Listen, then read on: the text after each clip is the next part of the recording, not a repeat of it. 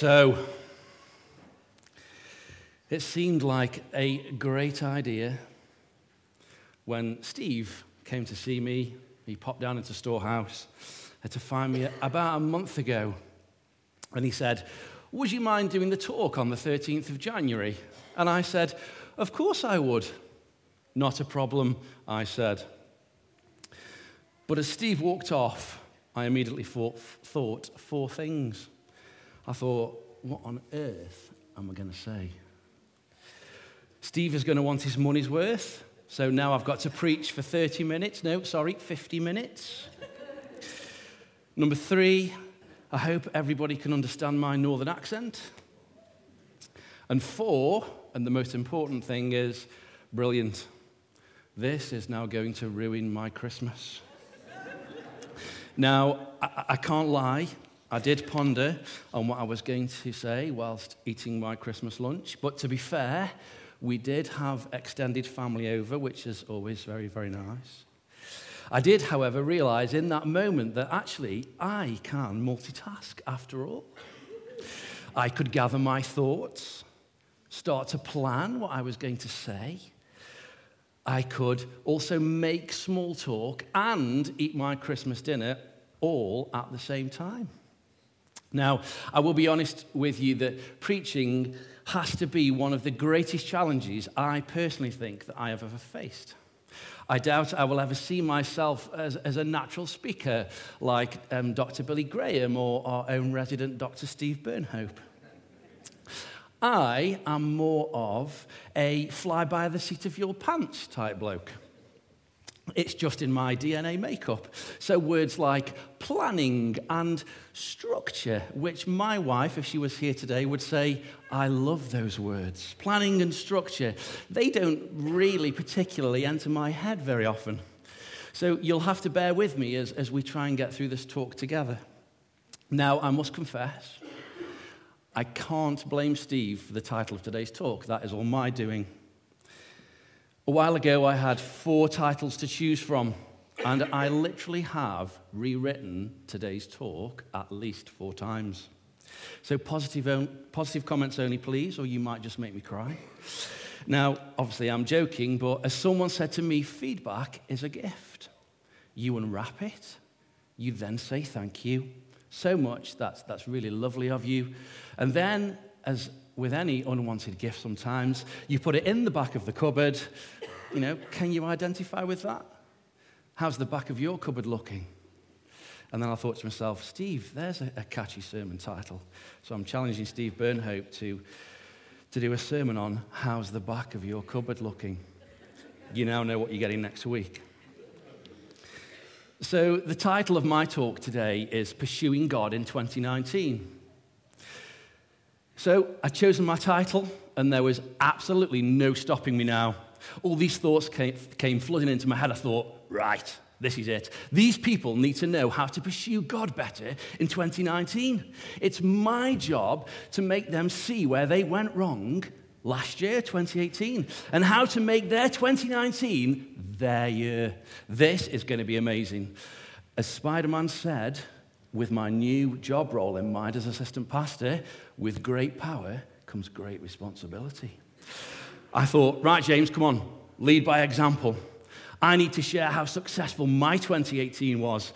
It's going to inspire everybody at the Vineyard with loads of ideas. People are going to want to come up to prayer afterwards. They're going to feel invigorated. They're going to feel motivated. They're going to feel challenged. They're going to feel changed. They're going to feel inspired. They're going to feel ready to leap into action to go and save Aylesbury, all because of my sermon. Nobody's clapping, Steve.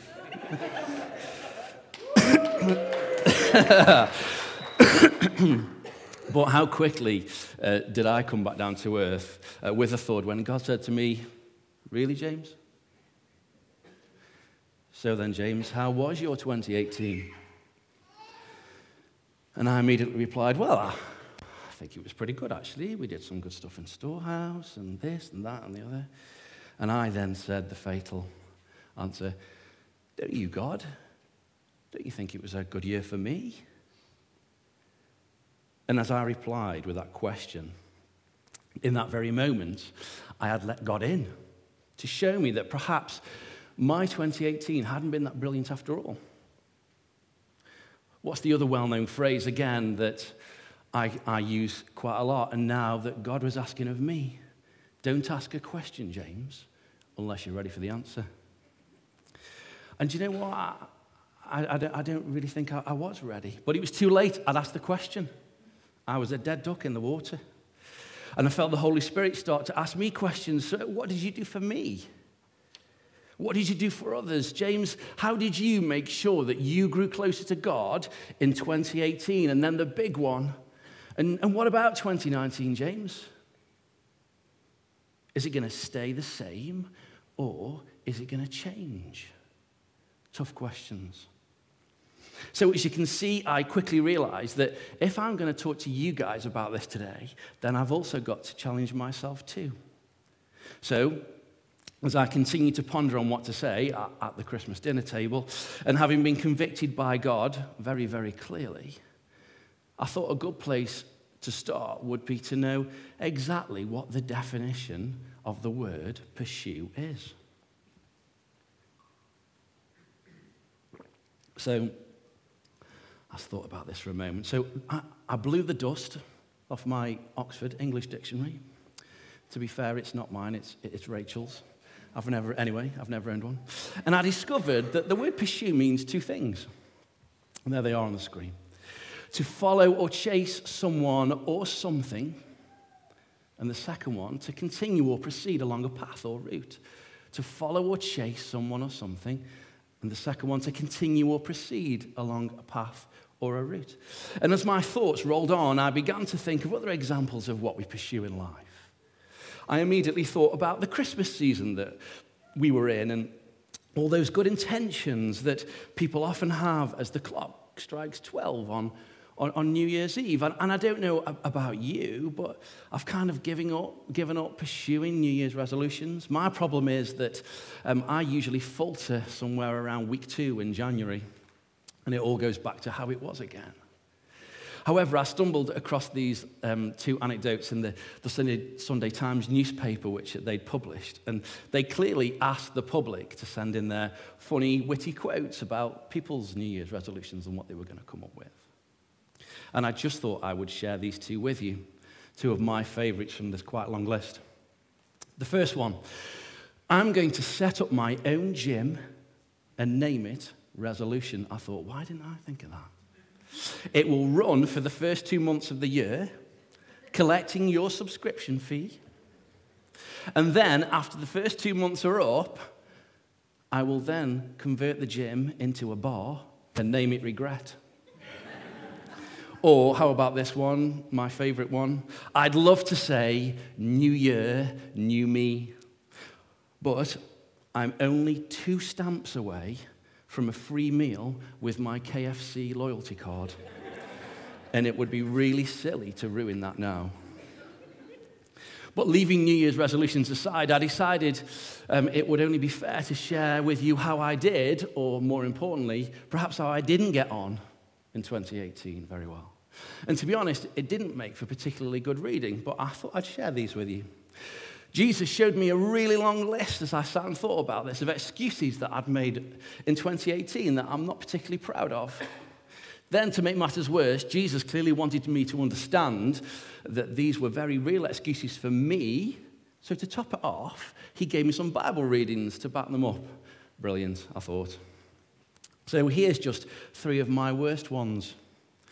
And I wonder if you'll be able to think, oh, that was me too, maybe. I don't know, maybe not. Here we go. Excuse number 1. God, there's not enough hours in the day. Now, if I had £1 for every time in 2018 that I'd said that phrase, I would be sat by the pool in the Maldives talking to you today via live link. And this is the Bible verse that popped into my head. Genesis chapter 1, verse 31, it says this. God saw all that he had made, and it was very good. And there was evening, and there was morning. Now, in my opinion, if God's made it, then it's going to be pretty good. And I felt like he was saying to me, look, James, The day and the night are actually the right length. Fit me in if there's room enough in your day for me, if you want me to be a part of it. So if you're like me and feel that you just don't have enough hours in the day, this is revelation time, church. You are the only one that can change your day. You can ask God to help you, but ultimately, this is down to you. Less cost of time unless you want to do coffee with God. You see, he's a God who loves to spend time with us, but only if we want him to. He will never force himself upon you. You've got to want to spend time with God. And I don't know about you, but I do want to spend more time with God in 2019. Because I know that I didn't spend enough time with him in 2018. I didn't spend enough time praying. I didn't spend enough time worshiping. Or I didn't spend enough time in the Bible. Did I miss out? There's a sobering thought. Excuse number 2. Just let me finish this, God, and I'll be right with you. I know for sure that the staff and volunteers in Storehouse that work with me on a daily basis will hear me say this over and over and over again to them too. And I recalled the Bible story, Martha and Mary, which is in the book of Luke, or the book of Luke, depending on where you're from, of course. Jesus is invited by Martha to go to her house, and Jesus accepts. He finds Mary there too, who is Martha's sister. Mary sits at the feet of Jesus and listens to what he has to say intently. But Martha, no, not Martha. Martha's too busy. She's too distracted. She's too busy sorting her house out, trying to make it look good. She's trying to make everything look presentable. And is that what we do sometimes? She's just too busy. And I wondered what she missed out on as I imagined her going from room to room, sorting out food and making things tidy because she got Jesus in her lounge. There will always be other things to do. I felt God to say, isn't this you, James? Wasn't this you in 2018? You're always rushing around. You're rarely still. Making sure that everything is just right in Storehouse and making sure that it's just right at home. But it's a matter of prioritizing Jesus. And I know that sometimes I don't do that very well at all. Finally, excuse number 3. God, I will do that tomorrow. The absolute classic, the one I fall for every time. And yet again, another Bible verse popped into my head. I love this Bible verse. It's really direct. It's really straight to the point. Proverbs chapter 6, verse 4. Don't put it off. Do it now. Don't rest until you do. Don't put it off. Do it now. Don't rest until you do. The point I'm trying to make here is that when you make time for Jesus, or if he's giving you time to do something for him, then don't put it off. It's a really, really hard habit to get into. But if you can, it's a really, really good one to master. How often do we just pick things up and then just drop it down again and move on to something else? Because I know that I do that. So I decided to challenge myself this year. I decided to challenge myself to complete what I started. In the book of Acts, Paul talks about being a completer finisher. Have you ever heard of that phrase? Basically tells me to finish what I've started, which is sometimes harder than it looks. Paul's main job was a tent maker as well as an apostle. Can you imagine how Paul's tent making business would have collapsed if he'd never finished making his tents for his clients? There was a joke about poles apart, but I can't really remember what it was, so we won't go into that. In Acts chapter 20, he says this to the early church. My only aim is to finish the race and complete the task the Lord Jesus has given me. As I wrote this, I decided to stick this on my office wall. I haven't done it yet, but I'm going to do it on Monday. My slogan for the year. Oh dear, never mind. It's a daily reminder that I can achieve more for Jesus and his kingdom this year if I just really stay focused on him. Maybe you think that's a little twee, but for me as a visual learner, I think it will work really well. When I think about my 3 excuses, I'm sure that you will agree that I clearly didn't really pursue God in the way that I ought to have done. So what should I have done in 2018 to have had a closer relationship with Jesus? And more importantly, going forward into 2019, how can I put that right? Let's briefly look at 3 ways in which I can make that happen. Number 1, pursuing God through reading the Bible. Perhaps if I read my Bible more, then I'd know a lot more about God than I do now.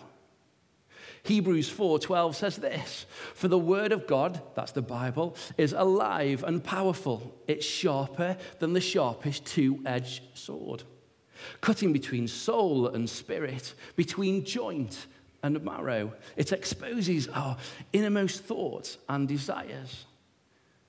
There's so much more to learn if you just get into the Bible, and I know that I've only just started to scratch the surface.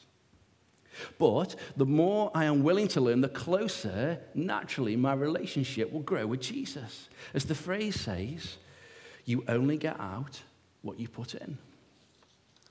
Number 2, pursuing God through prayer. Prayer is just a conversation with God. We try and big it up, don't we, to think that it's something so more than that, but it's not. It's like I'm having a conversation with you today. It's exactly the same. And then I started to challenge myself, asking myself why then, therefore, if it's that simple, why am I not doing more of that? And you can't build a relationship with somebody without ever having a conversation with them. And God loves to talk to us. I think of it like this. He's a God that loves us so much that he will drop everything when we go to him, and he will give us all of his attention when we come to him in prayer. And it's not all about us talking at him. We also need to give him time to talk to us. I wonder what God would say or what he would think if we purposely put time aside. If we shut ourselves away somewhere quiet and just listened. Or even just listened a little bit more. Matt Redman, you may or may not know, a famous Christian singer-songwriter, wrote a song called The Heart of Worship, and we sing that here sometimes too. And this came out after him and his church team felt that they needed to just sit and listen to God. And the benefit of doing that was made very clear to them while they felt that they needed to do that for 6 months. And that's what they did. Every time they got together, not a word was said. They just listened. And it brought them, and Matt would say on reflection that it brought them closer in their relationship to Jesus and to each other. God talked to them about fresh new ways and a new direction in which to take their church. And that worked because they're just growing and more people are coming to Jesus. And a new song, as I've said, came out of that called The Heart of Worship. These are all benefits of pursuing God. And that's why we've just had our first week of prayer here at Aylesbury Vineyard. Because we also want to be really, really serious about seeking his face through prayer. And finally, number 3, pursuing God through worship. Arguably, for me, this is the best time for me and God to get together. I love it when I am in worship with him. It's when I feel closest to Jesus. I just find that it just so builds me up and builds my faith. When I can sing of what he's done for me and say, thank you, God, whether it's in the car on the way to the office, or it's on a train, or I'm at home, or if you're in a midweek Connect group, as we've talked about Connect groups this morning, or as we've done today, where everybody is a corporate together singing those love songs to Jesus. Being able to say thank you with a grateful heart as I recall how Jesus died for my wrongdoing. Giving me a fresh start the day I said yes to Jesus. And if you haven't said yes to Jesus today, but you'd like to, then please don't leave here today without asking somebody how you do that. It's not difficult. It's really easy to do.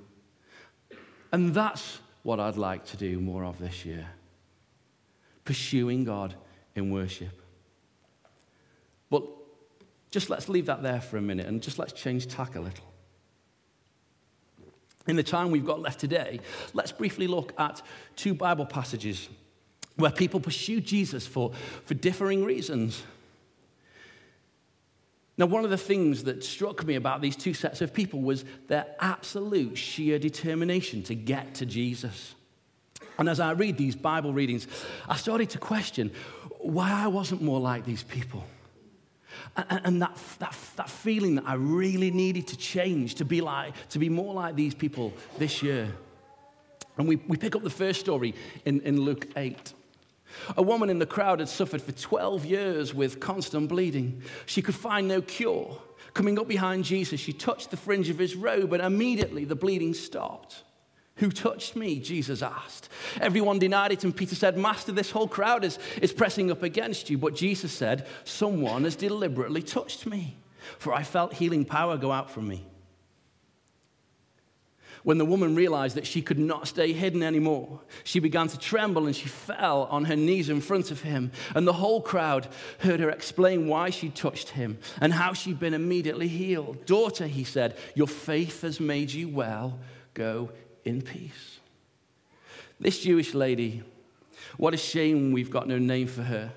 To many people, she was probably seen as an outcast because of her bleeding. This was somebody that couldn't really properly go about her daily life without being constantly reminded of her condition.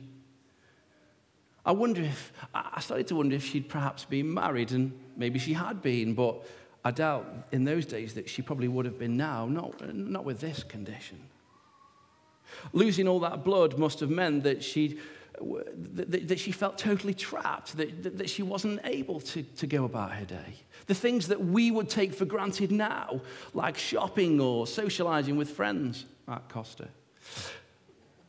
But let's note what Jesus asks. This is one of the things that really struck me about this. Who touched me?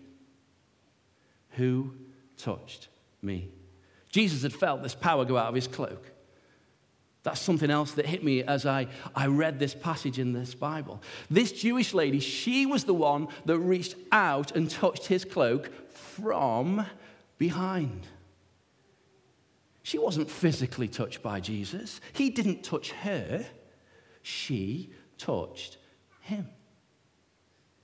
There's no conversation with Jesus about her illness. There's no command to be healed from Jesus' authoritative name. Wow, what power there must have been flowing from this man named Jesus. And when we touch the power of God, we touch Jesus too. She focused on him with absolute determination. Can you imagine how difficult it would have been as all these crowds of people were gathered around Jesus? And she's trying to push through this Jewish lady, this social outcast to many. But realizing that Jesus was potentially her only hope and her only answer. She didn't know in that moment that she was going to get healed. But she had hope.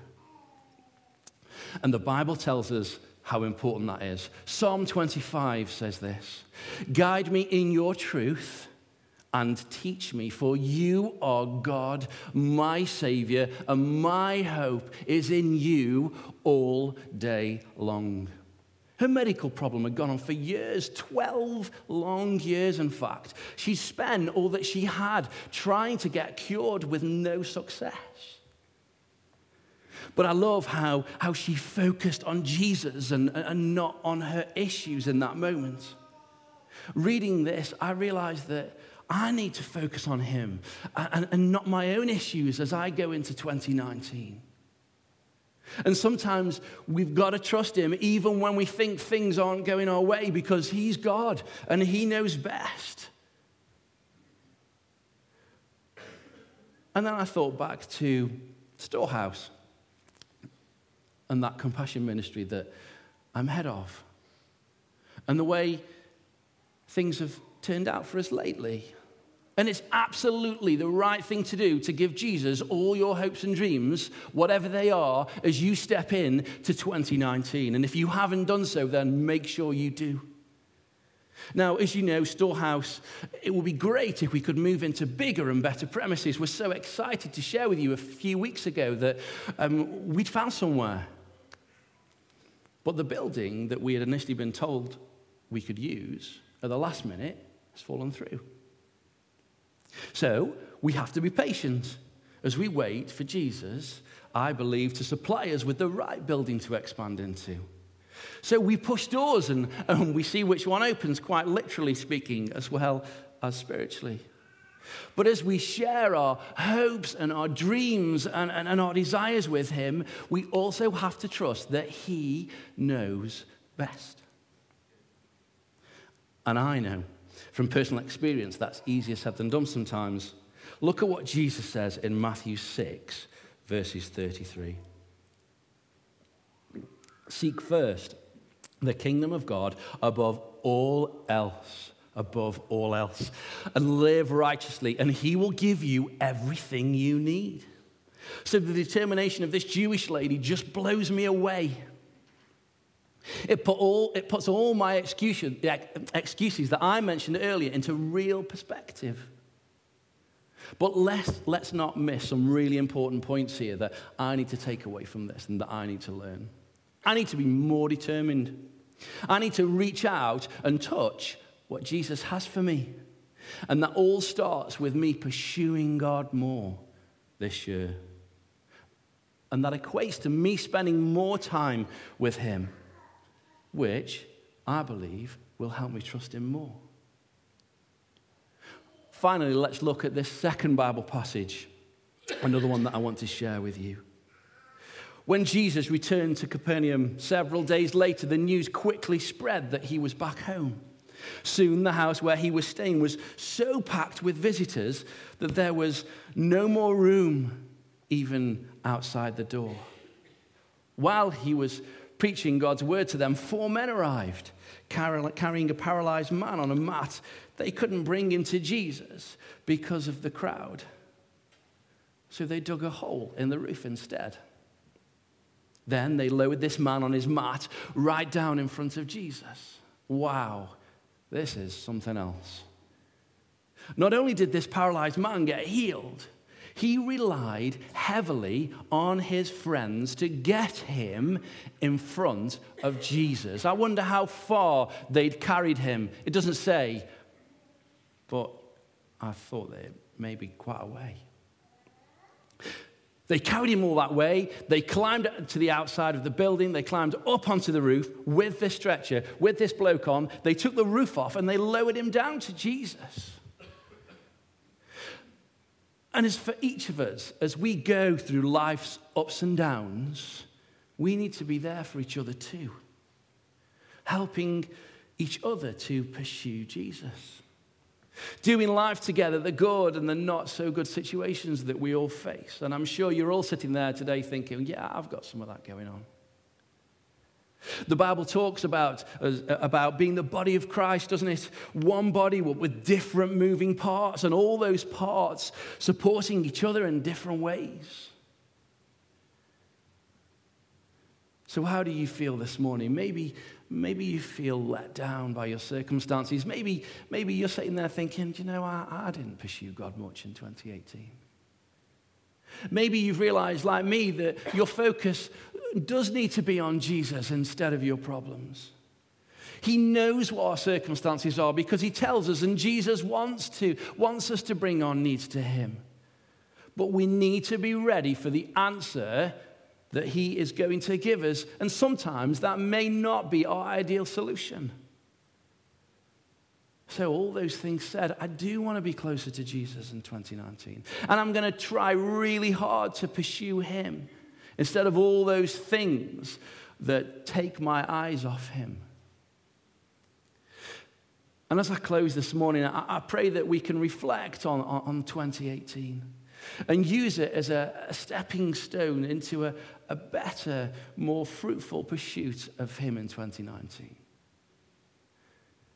There's always our prayer team that love to pray with people, as you know, and down here in the corner. And don't go today without coming and pursuing Jesus.